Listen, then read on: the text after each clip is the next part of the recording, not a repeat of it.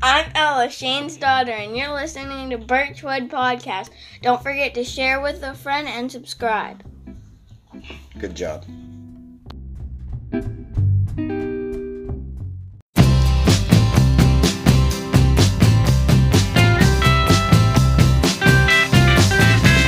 Said you found a way to end it peacefully. I remember finding your shoes near the lake under a tree, and I'm sitting on the shore. I thought I saw your charm float by. It doesn't matter now, 'cause all you want to do was die. Yeah, if only you stuck around, I know would have made a sound. But now you're on the ocean floor, and I've opened a brand new door.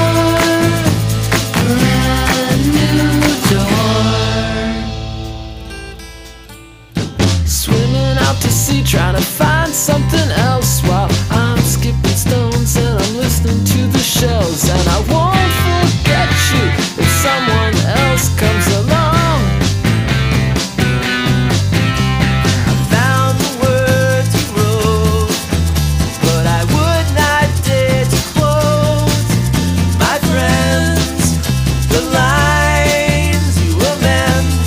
What's so bad about dying anyway?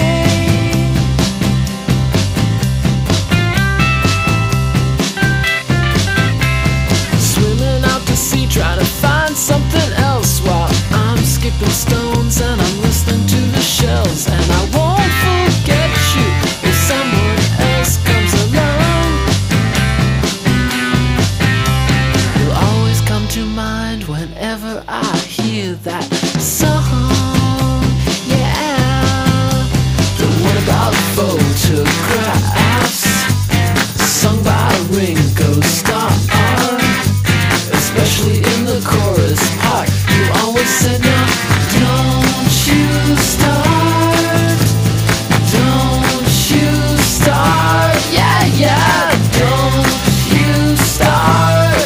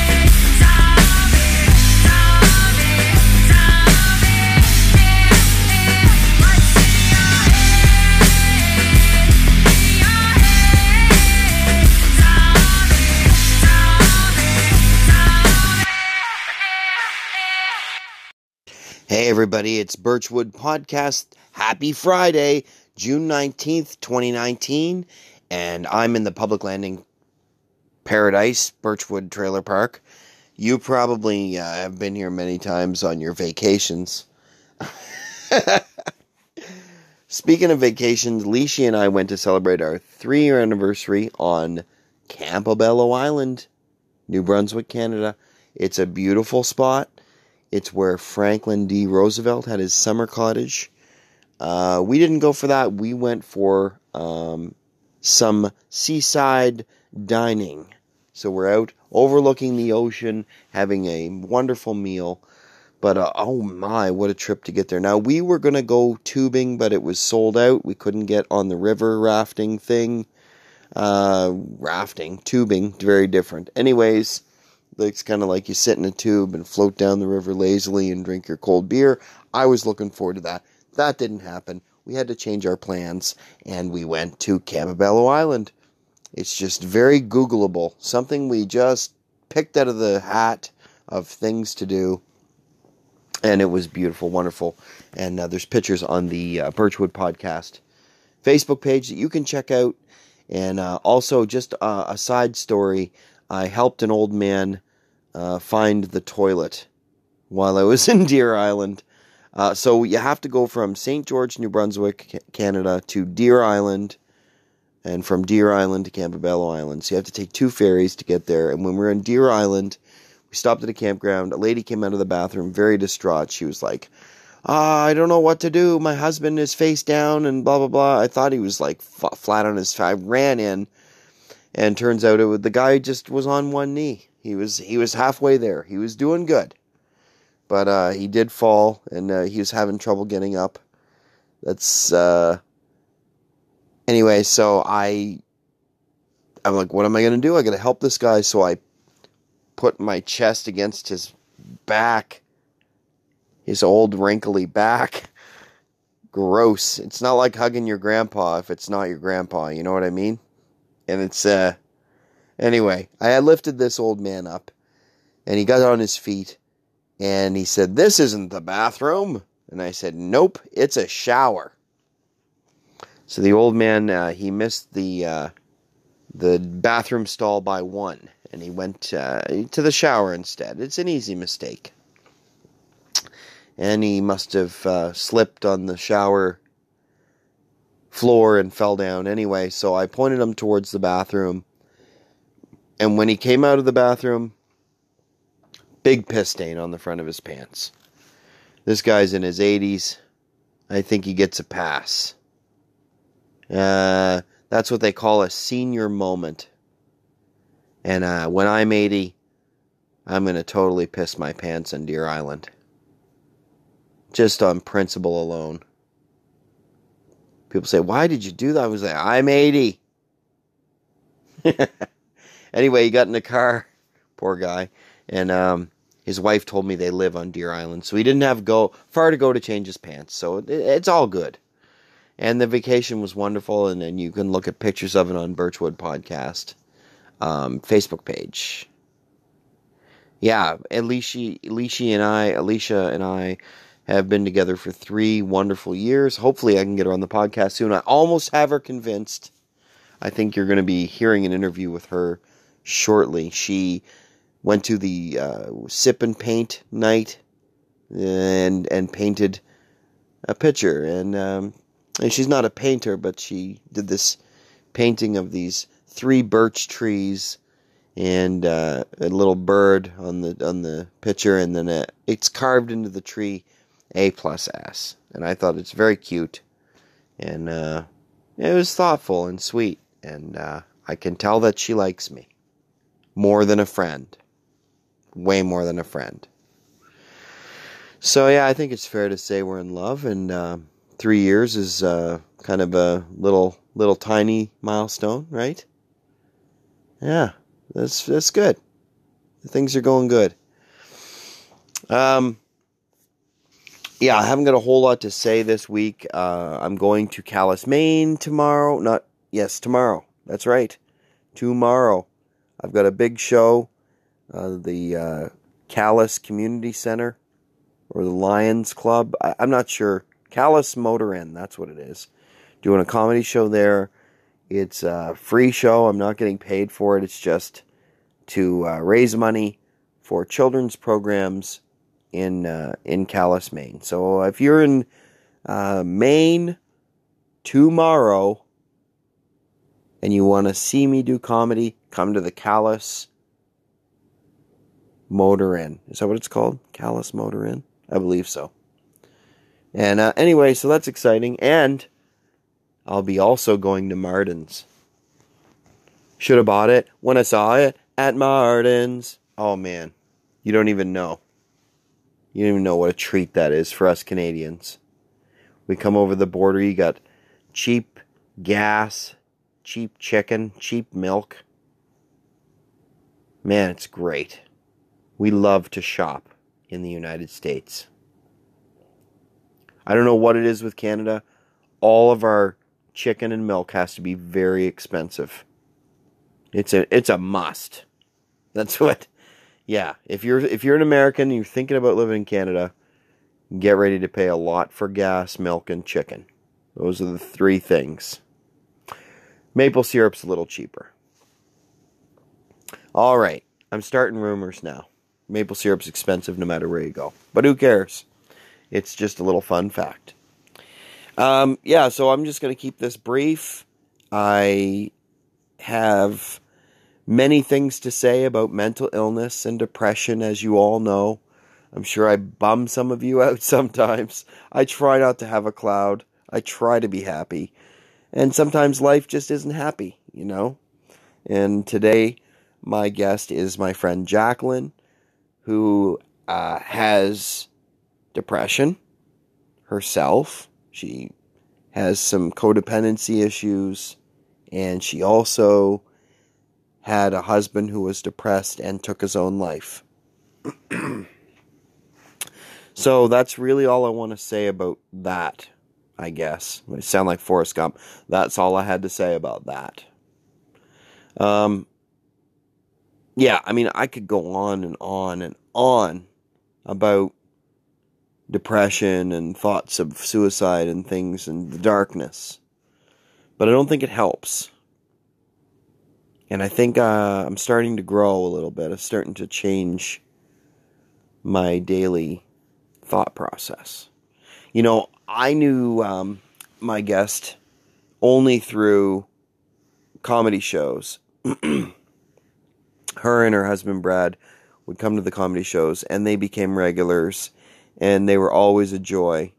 When they walked in, they were laughing, and they were cracking jokes, and just really fun people to be around. And, you know, I mean, we kind of pay attention to people who come to the club more than a couple of times, because that's really nice when people do that, because it's hard to sell comedy tickets, and it's nice to see regular customers. And when this tragedy happened, we were very sad for Jacqueline. We didn't know all the details. Of course, we wondered.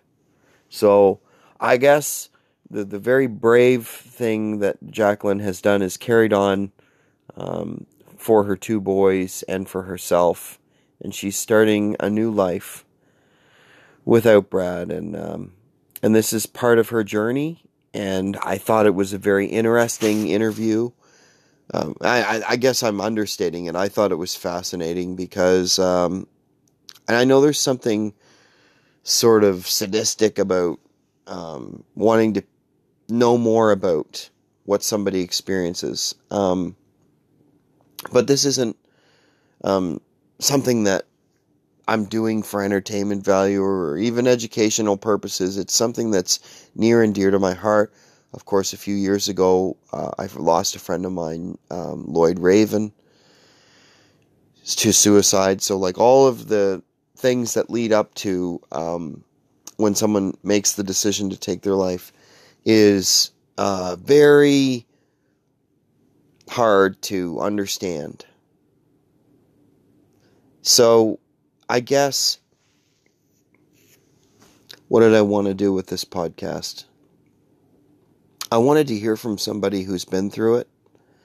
I wanted to make sure that the people know that there are people going through this, and that, you know, I remember having those dark thoughts and people telling me that it's not normal.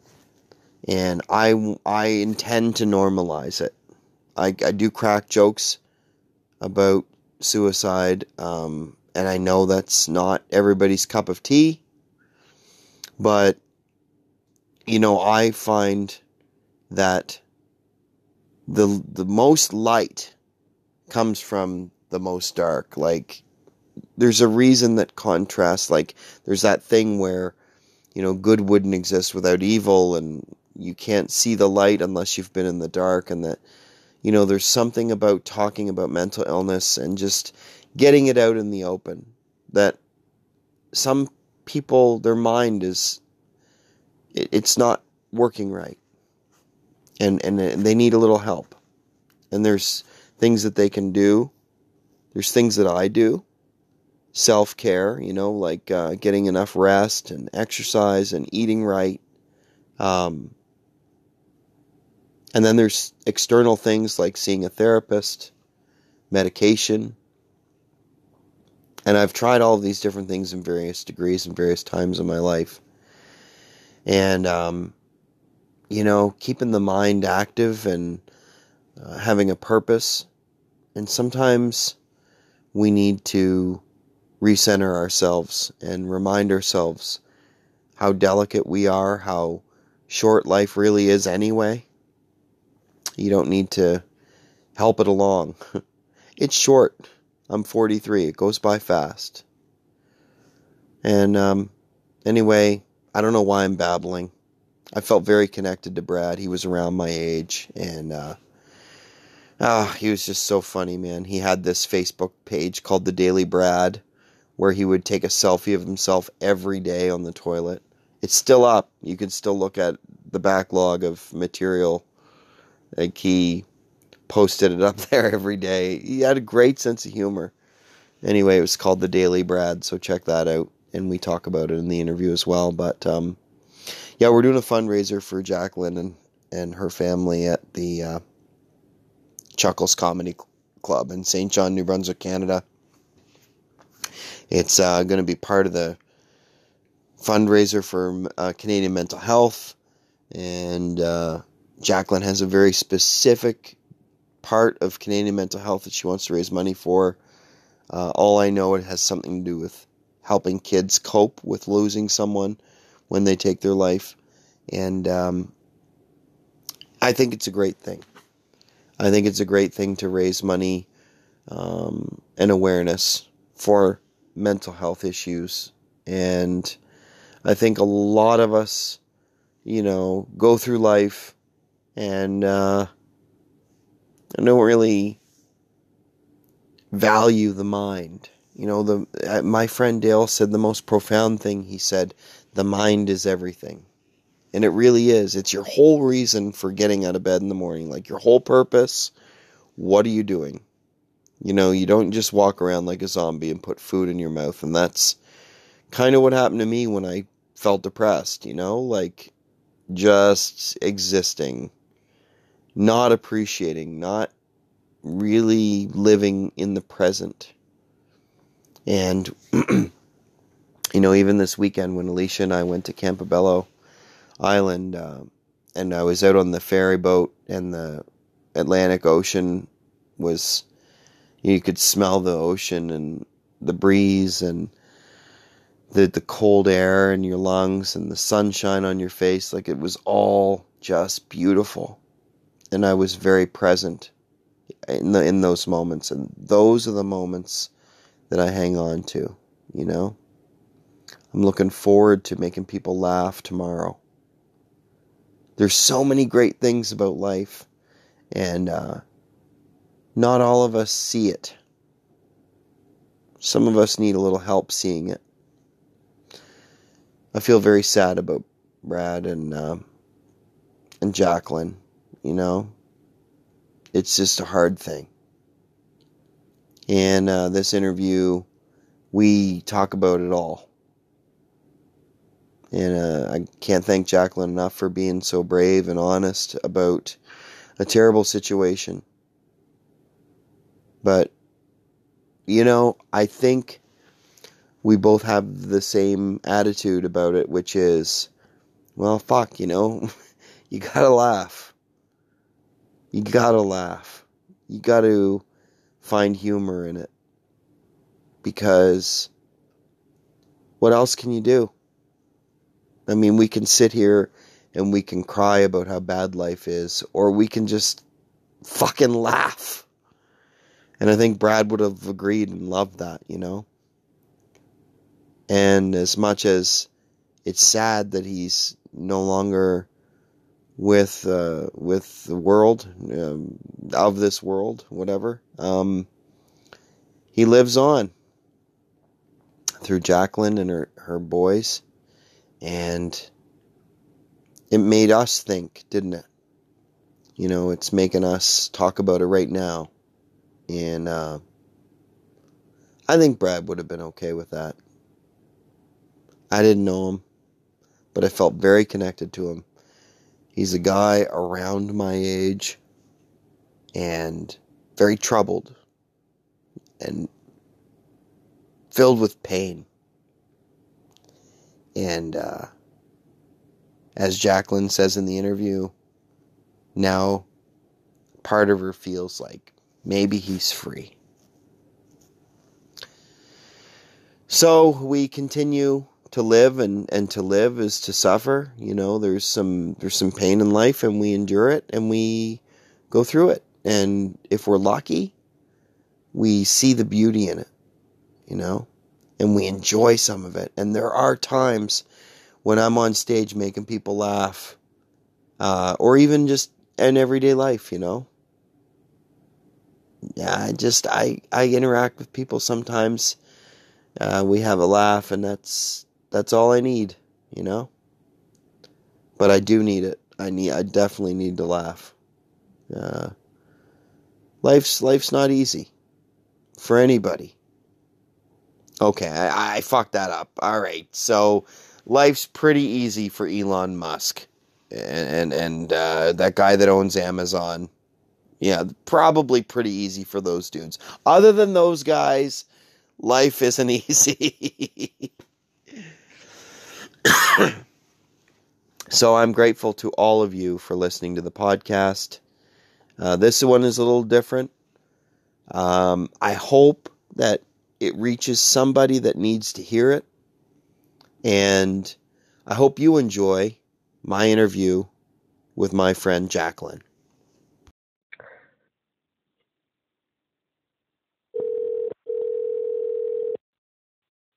Hello. Hi, Jacqueline. How are you? Very good. How are you? I'm good. Good. The recorder works great, so I just wanted to double check that. Yeah, so I didn't want to miss anything that we talked about because the conversation that we had yesterday was fairly intense. Yes, yeah. When like you say, we went from foolishness to serious stuff, and it was like you say. I mean, it's crazy to know how much alike all of us are, and nobody realizes it. We're all like, it's pretty crazy. It is. It's almost a relief. Like, I feel like a big relief when I find other people that are having similar experiences or feelings. Yeah, no, it is. Like you say, we're more normal than we think, right? Yeah, and I think we've come a long way, in finding out that some of the things that used to be considered taboo or unconventional or whatever you want to call it, it kind of makes it seem more normalized and more acceptable.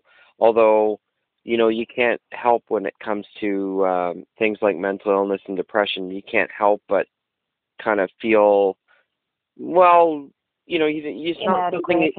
Well, you're not going to bring that up in a normal conversation, or if you're going to buy something at the store, you're not going to say, oh, and by the way, I really don't feel well. It's like, where do you share these things? Therapy, your family. So everybody. Yeah. I couldn't talk to my. I can talk to my mom, but I talk to her in a different way. I mean, she's in her 70s, right? So. Right. Yeah. And actually, like you say, that was understand. Actually, Alicia and I were talking about this tonight. She's like telling me like she's kind of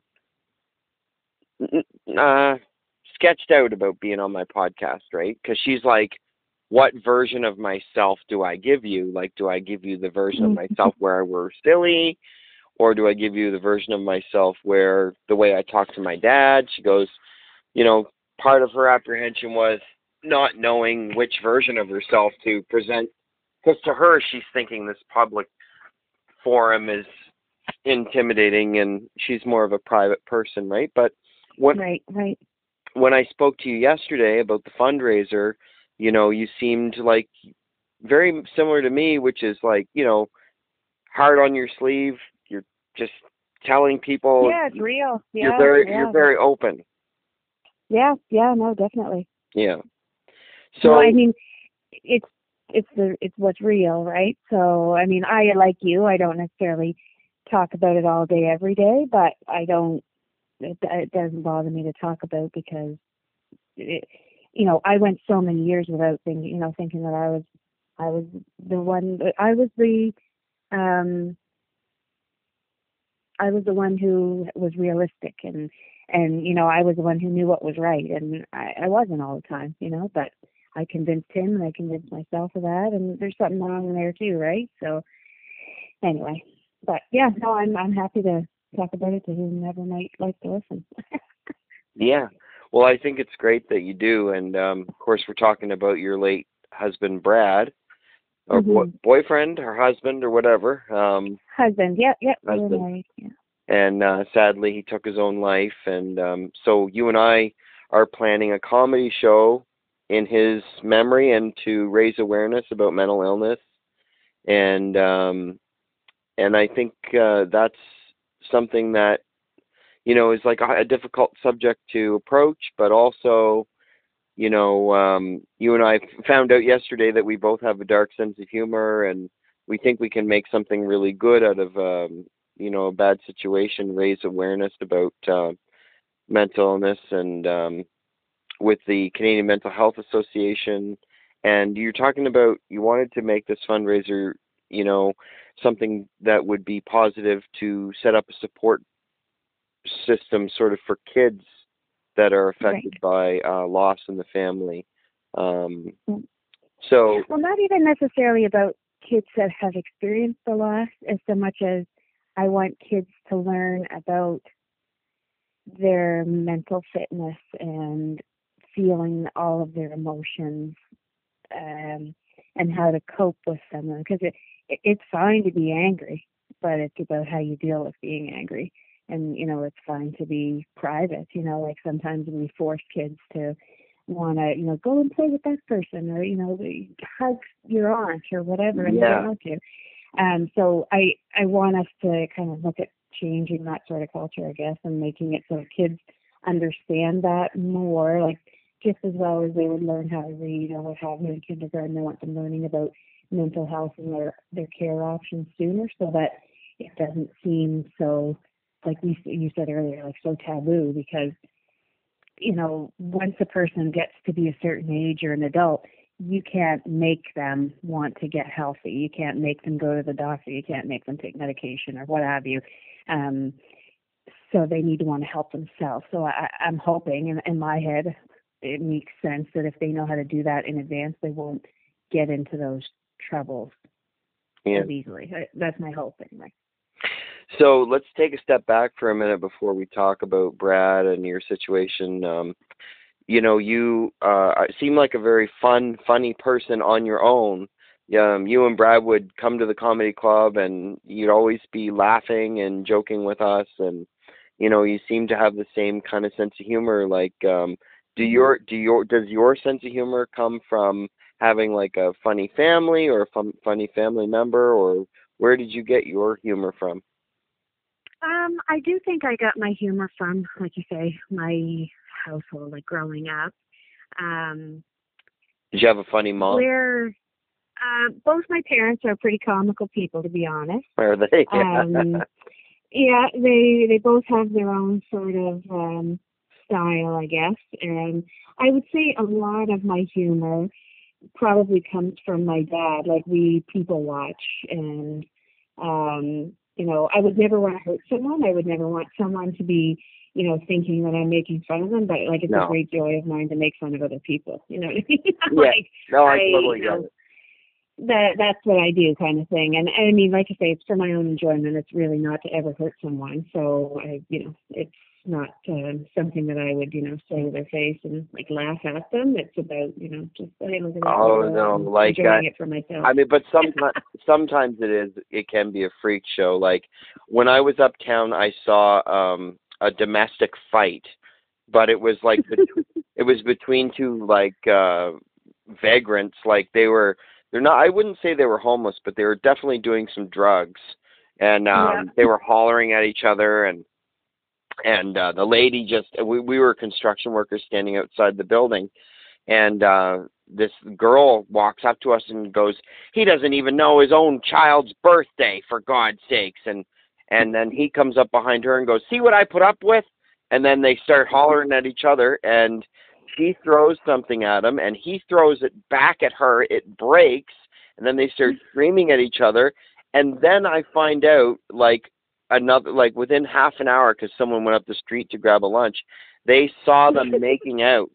Like in that Well, short of there's- time, all of that You can't make happened. that shit up. No, and so like I laugh at those people quite openly. I don't, you know, I mean, like sometimes you Oh, just yeah. gotta laugh at people, and you don't necessarily laugh at them to hurt their feelings. But man, when they're acting that way, I mean, how can you not? Even out of shock, you have to laugh a little bit, right? Yeah, Like, exactly. No, that's right. That's have right. you seen the guy that goes around town and sings?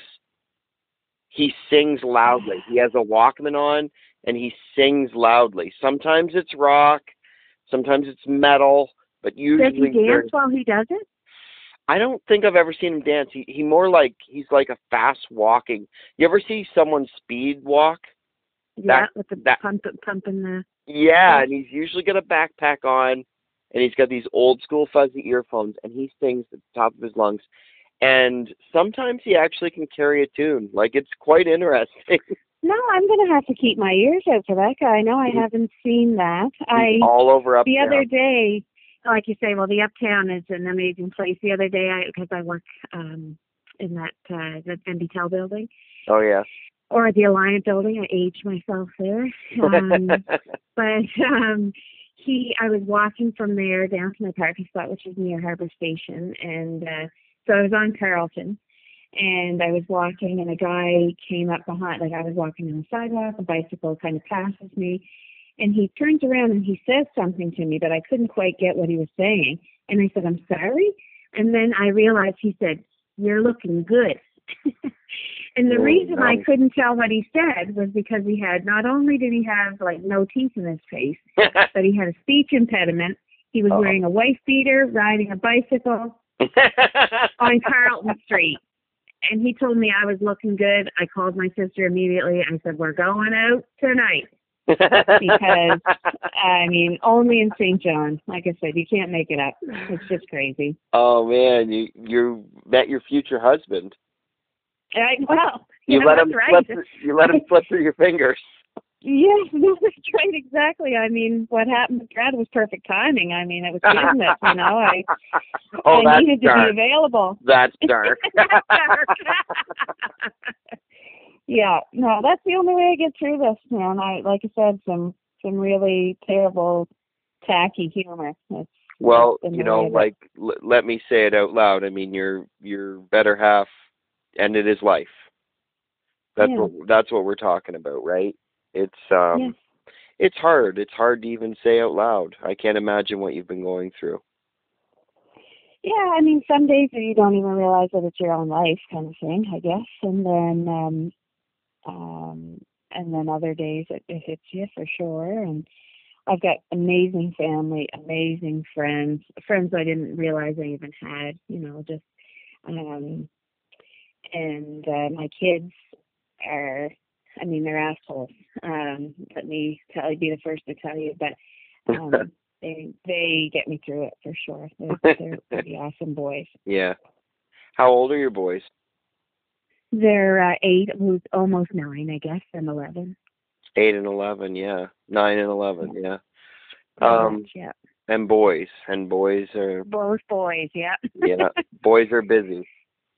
Yeah, no, they're crazy, and I kind of laugh because every time I get like upset with them getting wild or something, my dad always stops me and reminds me that his mother had 12 kids, 9 of them boys, and Wow. And then I just realized that I've got nothing to complain about at all. So yeah. So you're holding up and holding strong for your sons, and sometimes I guess you fall apart, but you always are thinking about them, obviously. Yeah, we get it figured out. My parents have been really helpful, and my sister has been really helpful. My brother came home when things first happened, and he's in Alberta, but he checks in on me often, and like I said, I'm well looked after as far as my own, you know, my own space and care, that kind of thing, and the kids. Like I say, every now and then my folks have taken them for a day or two or a couple of days as need be, and then there's some times where I can just, you know, nap for the day if I want, or that kind of thing. I don't have to be a functioning person, and that it's worked out. So.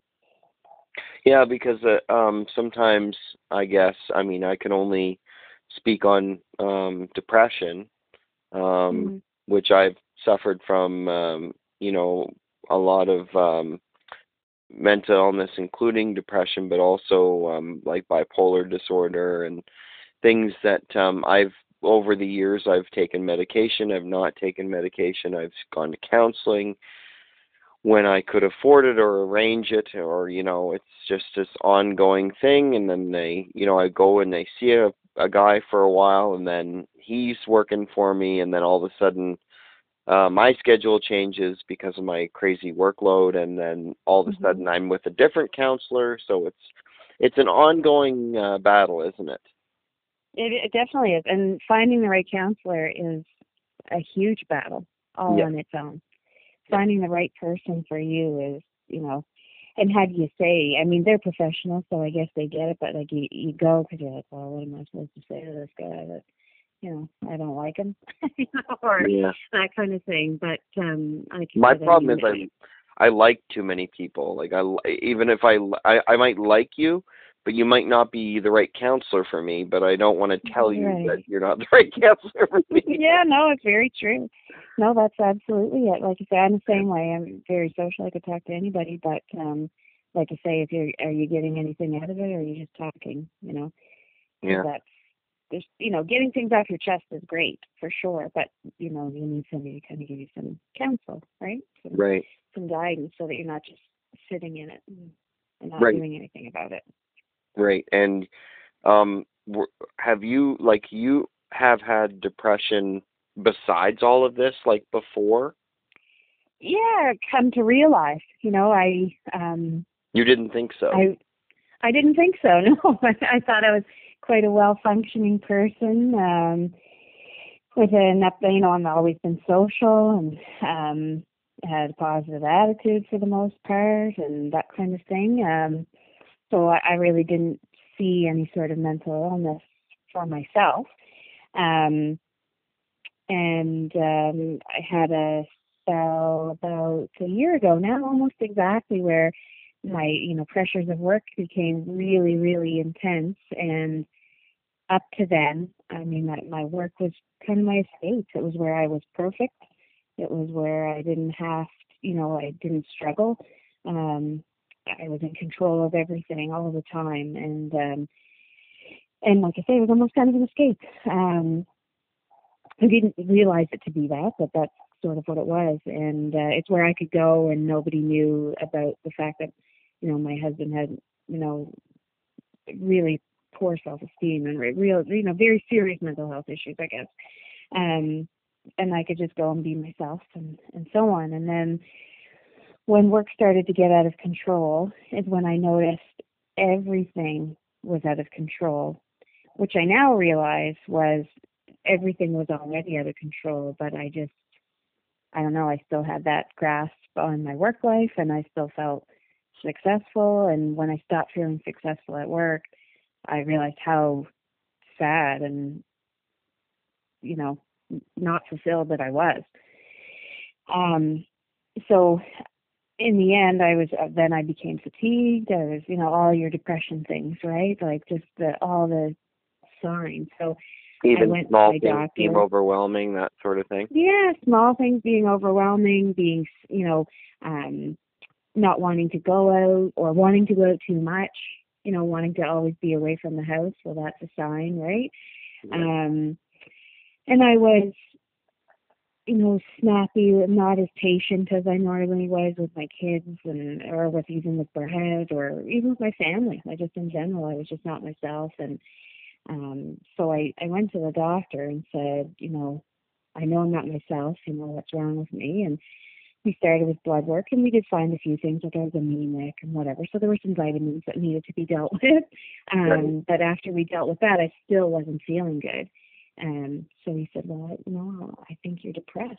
And I was like, I guess. Well, I thought he was crazy, but I said, whatever you want, I'll take whatever you say at this point, because I need to do something. I need to find myself back again. And need some normalcy, some right, purpose and or something. Yeah.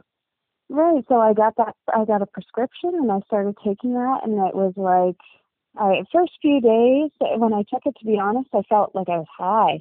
I was like, how am I supposed to take this? Like, I can't be depressed. It wouldn't make me react like this, right? Right, exactly. But I was encouraged to kind of be like, yeah, no, that's kind of normal. Just keep taking it. Just, don't drive or whatever.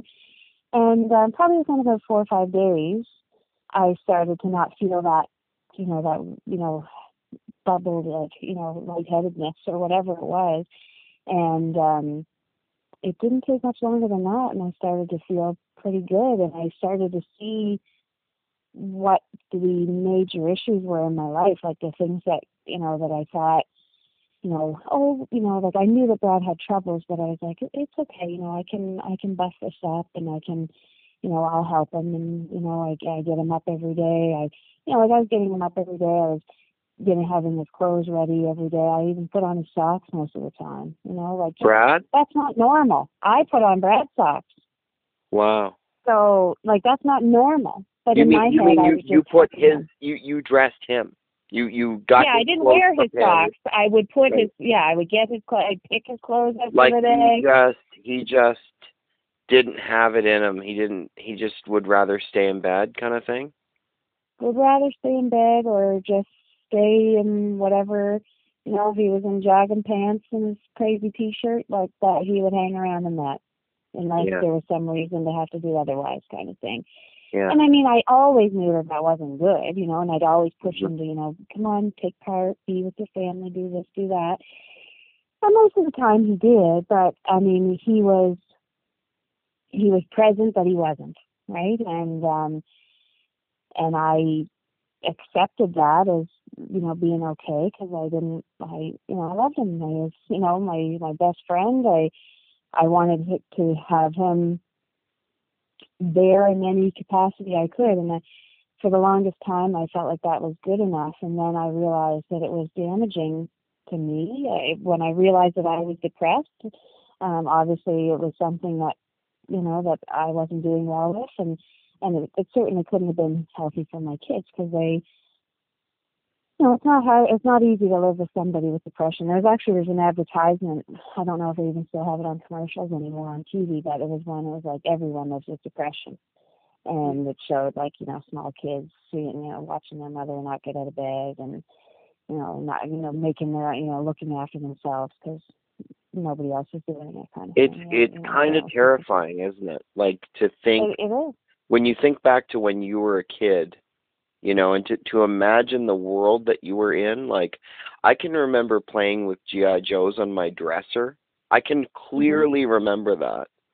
And I never really, like, my parents, sometimes would argue a little bit, but my parents didn't really fight. Like, there was no domestic disputes or anything hardcore when I grew up like that. So for me, I can't imagine being in that innocent state of mind and just having that drop off, like, oh, your sense of security would be just taken, like your breath would be taken away, right? You would.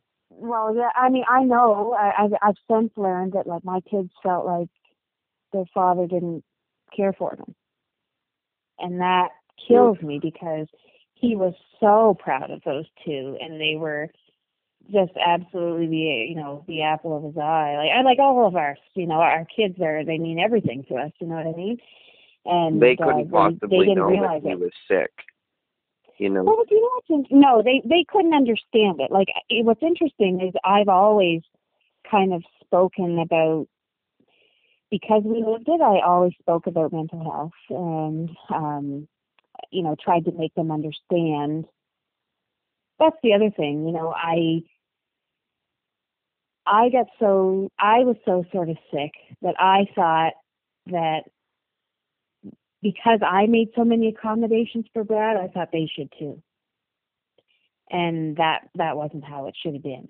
And I realize that now, and I regret a lot of things, because it's really a mixed up way for my kids to kind of see things. And I was really just training them to be little caretakers, little codependents, as I've since learned about myself.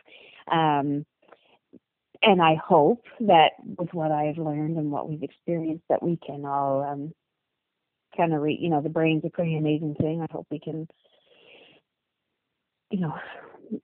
change that, like, mold something new. And I'm sure we can, but like I say, it's going to take a while because that's a pretty hard feeling for little kids to think that, you know, they're with their parents that didn't love them. And like I said, I mean, I've told him a million times the opposite now, but I mean, he's not here to. And he did. He told them he loved them. You know, I mean, we had good times. Like, this is a big story of woe and despair. And I mean, that's, you know, that's not the real case. You know, we did have lots of great times together, but you know, the hard times are, you know, it's just like a good customer service story. You know, who remembers the good times? You just remember the bad customer service you get, right? So. Well, they're so impactful. Like your bad times are more. I can't choose words properly. You know, it's just so extreme. You know, that it's very impactful. Of course, you're going to remember the bad times because your bad times, Jacqueline, were fucking bad.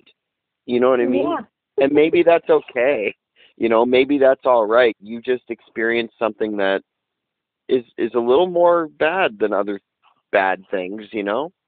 And and I think as far as your children go, like, and how you were saying, and we had this conversation yesterday, which is why I wanted to talk to you on the podcast, because you had expressed to me that, you know, you had remorse for the way that sort of at the time you were, you know, kind of, as you said, being codependent and enabling some behaviors that maybe you didn't know that you were doing. But you also expressed that you can forgive yourself for that because you were in maybe the wrong frame of mind at the time. But I mean, your kids knew that you loved them and all of the important things were in place. But I think kids bounce back pretty decently. I mean, I myself found my father on the floor when I was 6 and he was dead, you know, like, so we all have, well, not all of us, but some of us have some pretty horrific stories and some pretty dark things that they've lived through. And, you know, I just think it's remarkable, your sense of humor about it. I mean, we're, you know, joking about it and everything. I mean, it's really remarkable what people can go through. Yeah, no, and like it really is. And you know, I went through a period of time shortly after Brad was gone, and I still sometimes think about it where I'd go to the grocery store or what have you, and I'd look around and we're all just getting their groceries, like nothing's wrong, and I'd look at people and I'm like, I wonder what tragic thing happened to them recently. You know what I mean? Like, here I am, this has happened to me, and here I am at the grocery store because I have to be, and I think, like, all of us are probably going through something awful, and we're just pushing our carts along like nothing's happened to us, you know, and, you know, you kind of want to, like, scream. I mean, obviously you don't because somebody makes fun of you, but... Well, yeah, but, I mean, you know... Or they block you up, one of the two. But. I've always felt that way deep down. I've always felt like, you know, what if I just told this person I didn't like them, or what if I just walked over to my boss and punched him in the face, or what if I just, you know, decided to drive to Mexico right now, you know, like I've always had these crazy thoughts, you know. Why do we fall in line? What? Yeah, why do we all fall in line? Why do we all follow the order? You know, why do we do the things that we do? And it's, I guess, ultimately, you know, have you wrestled with that with Brad, with the memory of Brad, why or anything like that? You know, it's interesting. Like, I mean, I think I have a pretty good idea as to what he was thinking and why. A lot of people have asked me that, like, are you mad at him? Like, how could he do that to you? And I don't feel that way. I haven't felt that way, and I'm not sure that I ever will, to be honest. I think I knew Brad better than he knew himself. Maybe that's my codependency talking, you know. Well, you were his caretaker, right? Yeah, I definitely was. Yes, yeah. No, I mean, I was somebody who wanted somebody to take care of and needed that. I needed that, and he was certainly, you know, needed to be taken care of, and but we just took it too far, you know, like not maliciously. I mean, you know, we care for each other. I mean, I've known Brad very closely since I was 18. I'm almost 36 now, and that's, you know, half my life, you know. So those sorts of things get to me, you know. I think, like, I thought I'd know him my lifetime, you know, like this is, you know, we didn't, you know, we had some volatile times, let me tell you what. Anybody would tell you that, but we had a lot of, like, foolish stuff. Actually, you know, when you were saying about my sense of humor, like, Brad's was even more bizarre. And that's in his obituary, you know, that the two of us, you know, were brought together, or, you know, that we are, you know, a very bizarre pair. You know, our sense of humor is just strange, you know, like the guy took pictures of himself on the toilet, you know, so Talk about shared that. them with the world. Yeah, talk about that. What was that for my listeners? What was the Daily Brad? The Daily Brad was, do you remember a lot of years ago when they had, like, you had to write the color of your bra or something foolish like that, and it was apparently for breast cancer awareness and things like that? Yes. Do you remember that stuff going around Facebook? And anyway, and then there was, like, the no makeup selfie, and that was some other cause or what have you. And anyhow, Brad took a selfie on the toilet, and he called it the poopy selfie.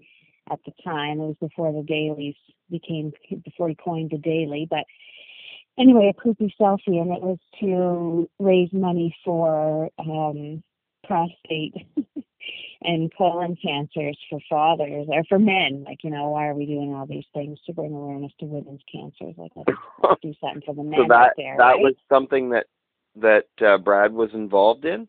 Like, there was other people doing it too? Or? No. He started it. He said, like, this is what we're going to do. Like, I'm going to make this happen. That's awesome.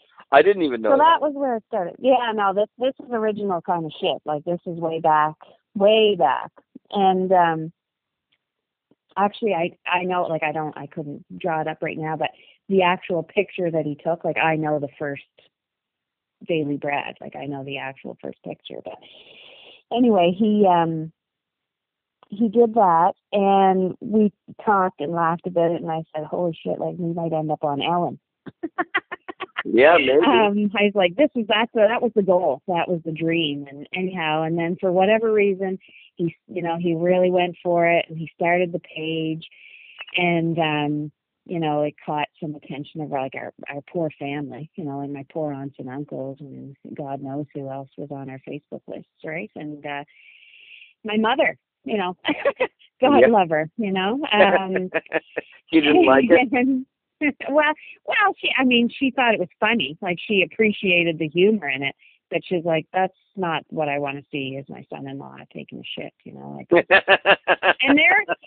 and he would kill me if I said this, but not all of them are true to life. Like, sometimes you're like, oh my God, I didn't take a selfie today, and it was just a setup. Sorry to anyone who feels deceived. He wasn't always shitting. No, unfortunately. However, I would say that was, like, only like 10% of the time. Like, they were all legit, pretty much. They were all pretty real. So anyhow, is the page still up on Facebook? The page is still there. I posted kind of like a final one to sort of let folks know what had happened. And I think I posted one thing since then, and it was just some sort of, you know, meme or something stupid that was just totally Brad, and I had to share. It was about something about when people are, you know, when you sit down on the toilet, your butthole is connected to millions of other buttholes through, like, the municipal sewer system kind of thing. Anyway, and they were like, think about that, right? And so I couldn't not share it. I was like, that is Brad. So anyhow, I did that, and so that is what brought you two together, was the humor. I think so. Yeah, we were just a couple of weirdos for sure, and you know, between humor, between the fact that we were really good, we were best friends before we were together. And I fell for him, and he wasn't so sure, I don't think. But I think, when you get into the whole psychobabble bullshit, I think Brad was just afraid of being um, let let down, or not. He had very few real long-lasting relationships, whether that even be with family or whether it be with friends or girlfriends or whatever.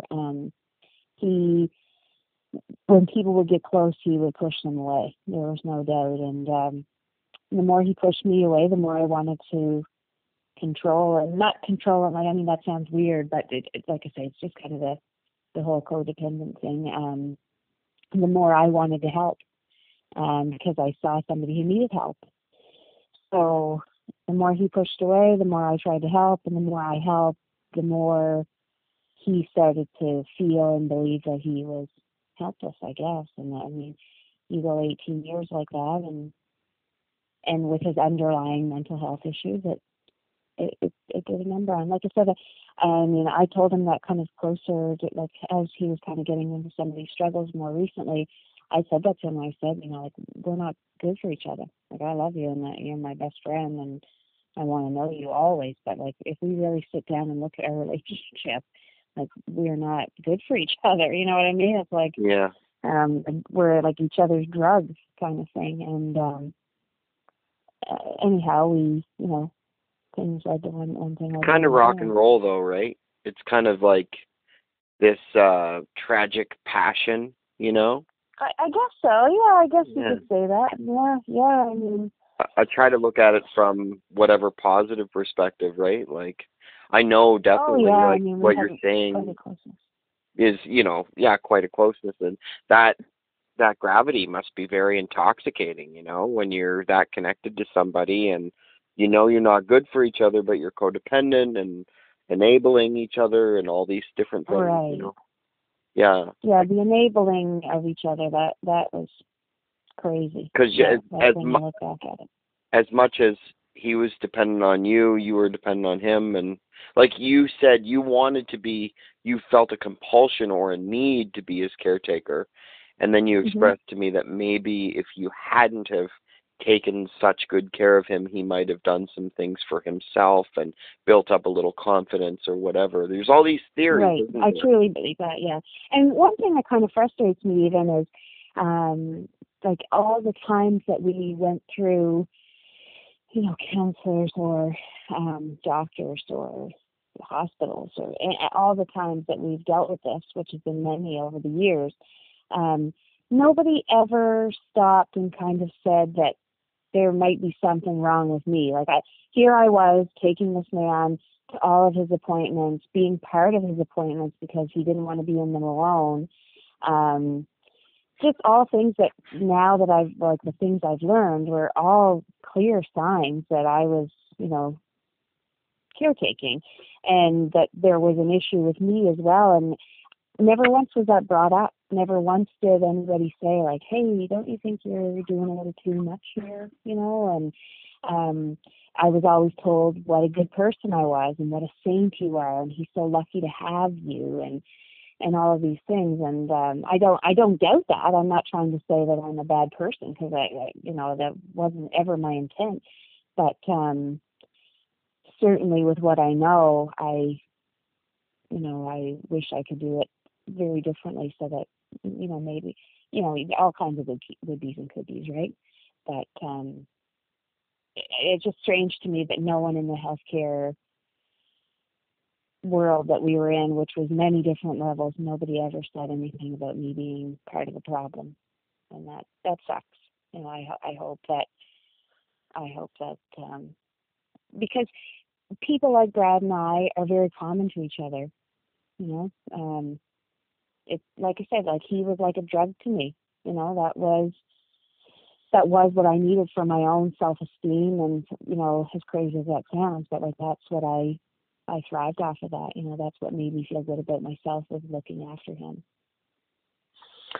What would you say, like, the biggest thing that you've learned from this experience, or if there's something that you could tell people, about suicide and the loss of a loved one to mental illness, what would be the biggest takeaway from it so far, or something that maybe surprised you or you felt was profound?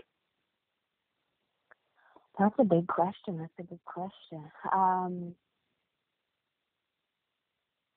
I think one of the things, like I said, I'm pretty confident that Brad truly felt like him taking his own life was going to make my life and the boy's life easier and better. And it's, like, it's certainly not. There are, as as horrible as this may sound, like there are things that are easier. There's not so many worries and things like that, because it was a constant worry about even would he go to work each day, or would he lose his job once he was there, and would he be rude to my family because he had a bad day, like would he be hard on the kids because he had a bad day, like there's all kinds of little eggshells to step around on all the time. So, like I say, as awful as that sounds, like those things are easier. But the amount of guilt and wonder and, things like that leaves behind for us, like my kids, I mean, I'm sure that they wonder, like, why weren't they good enough? Like, why couldn't they make him happy enough? Like, that stuff weighs on us a lot. And I would, I hear people say all the time about somebody committing suicide as being selfish, and I don't think that at all. I think if somebody commits suicide, they must be in such incredible pain that they're not, that's not a selfish thing. That's just, something that they feel that they need to do. But like I said, I think you and I chatted about last night, there's 3 steps to, helping yourself with, as far as mental illness is concerned. There's medication, there's therapy, and then there's, an approach to a lifestyle, diet and exercise, sleep. Yeah, diet, exercise, just sleep. Self-care, as you being involved. Yeah, self-care. Yep. And so I think that people need to, as hard as it is, they need to dig deep and find that for themselves, so that they don't leave behind, people that don't have answers anymore and don't know what to do without them. Yeah, I don't know. Like the question you asked, I don't think I gave it even a decent answer just now. I actually thought it was a perfect answer, because I was just reflecting on what you were saying, and I really, I know we talked about it yesterday, but I feel like I'm Brad that didn't do it. I feel like I really feel a connection, a strong connection to you and to Brad. And it might be all in my head, some kind of dream, or not even true.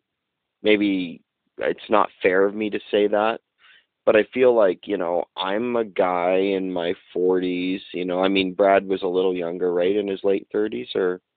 Yeah, 38. 38. So I'm 43, and kind of in the same headspace sometimes, Yeah, no, I not think that we're all a lot more alike than we think we are. I think yeah. we all think we're in the zone, like you say, you kind of have similar, like you say, you haven't done it or what have you, but I think we all think, I don't think Brad would have said that anybody could have felt the way that he felt, but I'm sure there are a lot of people out there that do,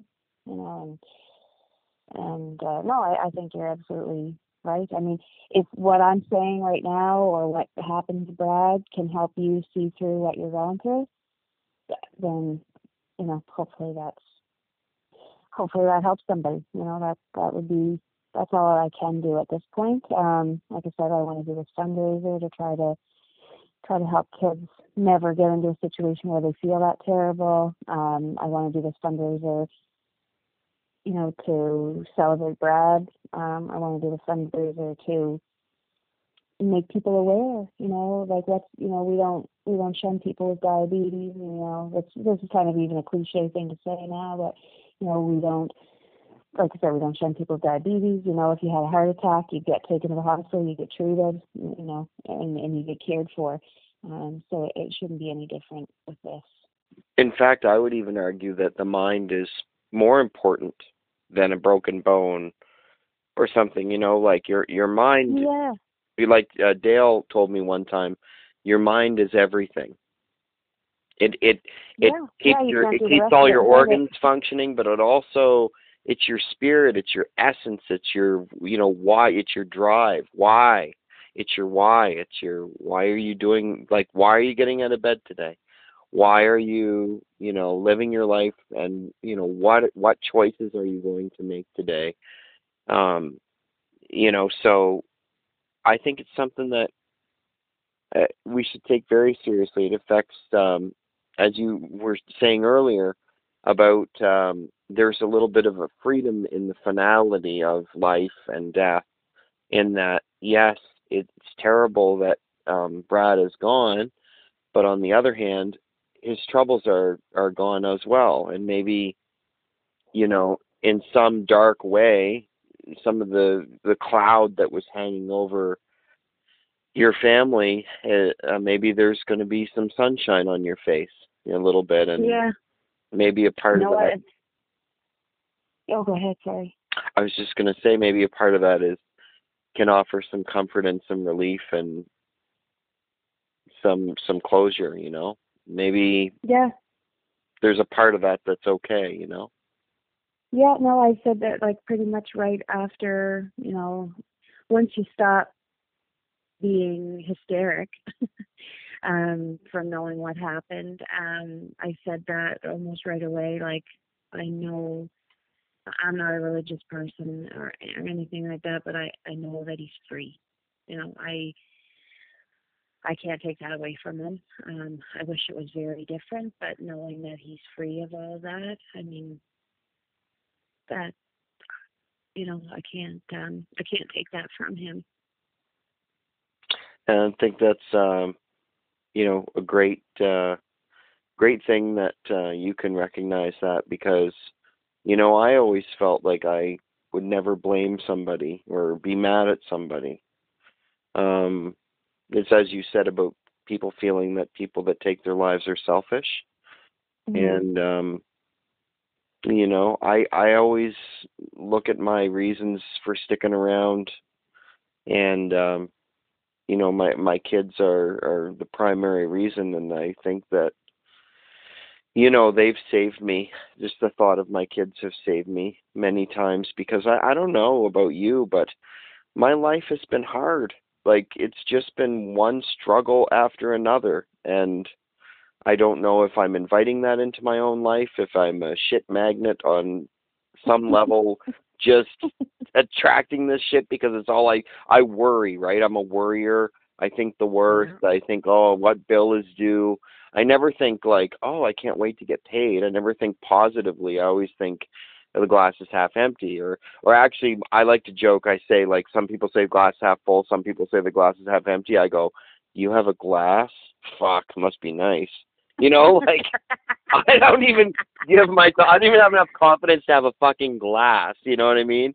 So I think, there's some relief in laughing about the dark stuff, and I can't wait to do this fundraiser for Brad, and I just think it's I really think it's going to be awesome. Yeah, and for everybody listening, that's going to be announced on the Chuckles website. So it's chucklescomedyclub.ca. And don't forget, if you're on Facebook, check out the Daily Brad and some of his old posts of him sitting on the toilet. And, like, I don't know, I feel like a connection to him. Like, he had such a great sense of humor and such a dark, twisted sense of humor, and you do too. And, I just think the world of you guys, and, I'm just going to be thinking about you all the time, because I said to Alicia, I said, like, I just feel like it's okay to feel the way that Brad did. It's not okay maybe to do what Brad did, but it's okay to feel that way. And the more people we can get talking about it, I think I think we could maybe save some people, Yeah, no, I that's what I like to believe for sure. I mean, and I hope so. I really do, because you know, we just, you don't realize how much you mean to somebody, I guess. I don't, you can, there's people out there that are very conceited and stuff, I'm sure, but I don't think that they necessarily know how much they necessarily mean to whomever it might be, So, you can, like you said, depression can trick you. That really resonated with me, because that's absolutely what it does. So, and it doesn't let you see things for what they really are. Yeah, depression is it's a bastard, It's it really does trick your mind into thinking that things are irreversible, or that some finality you got to have in your mind, that it's just, and it is a sickness, and I think we need to make it normal to talk about, because I think it really helps. It helps me, Jacqueline.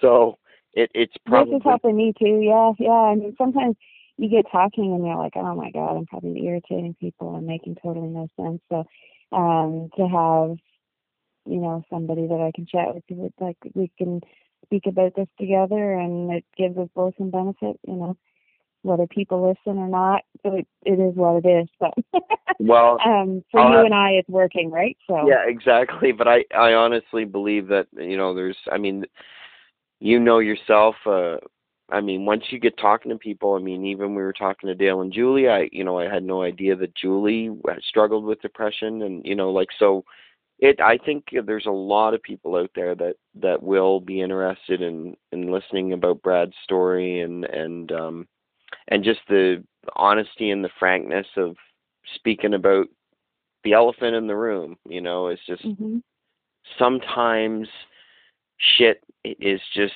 shit, and life is sometimes shit, and getting through the shit, and shitting, and all the buttholes that connect us with the pipes across the city. Yeah. Isn't that crazy?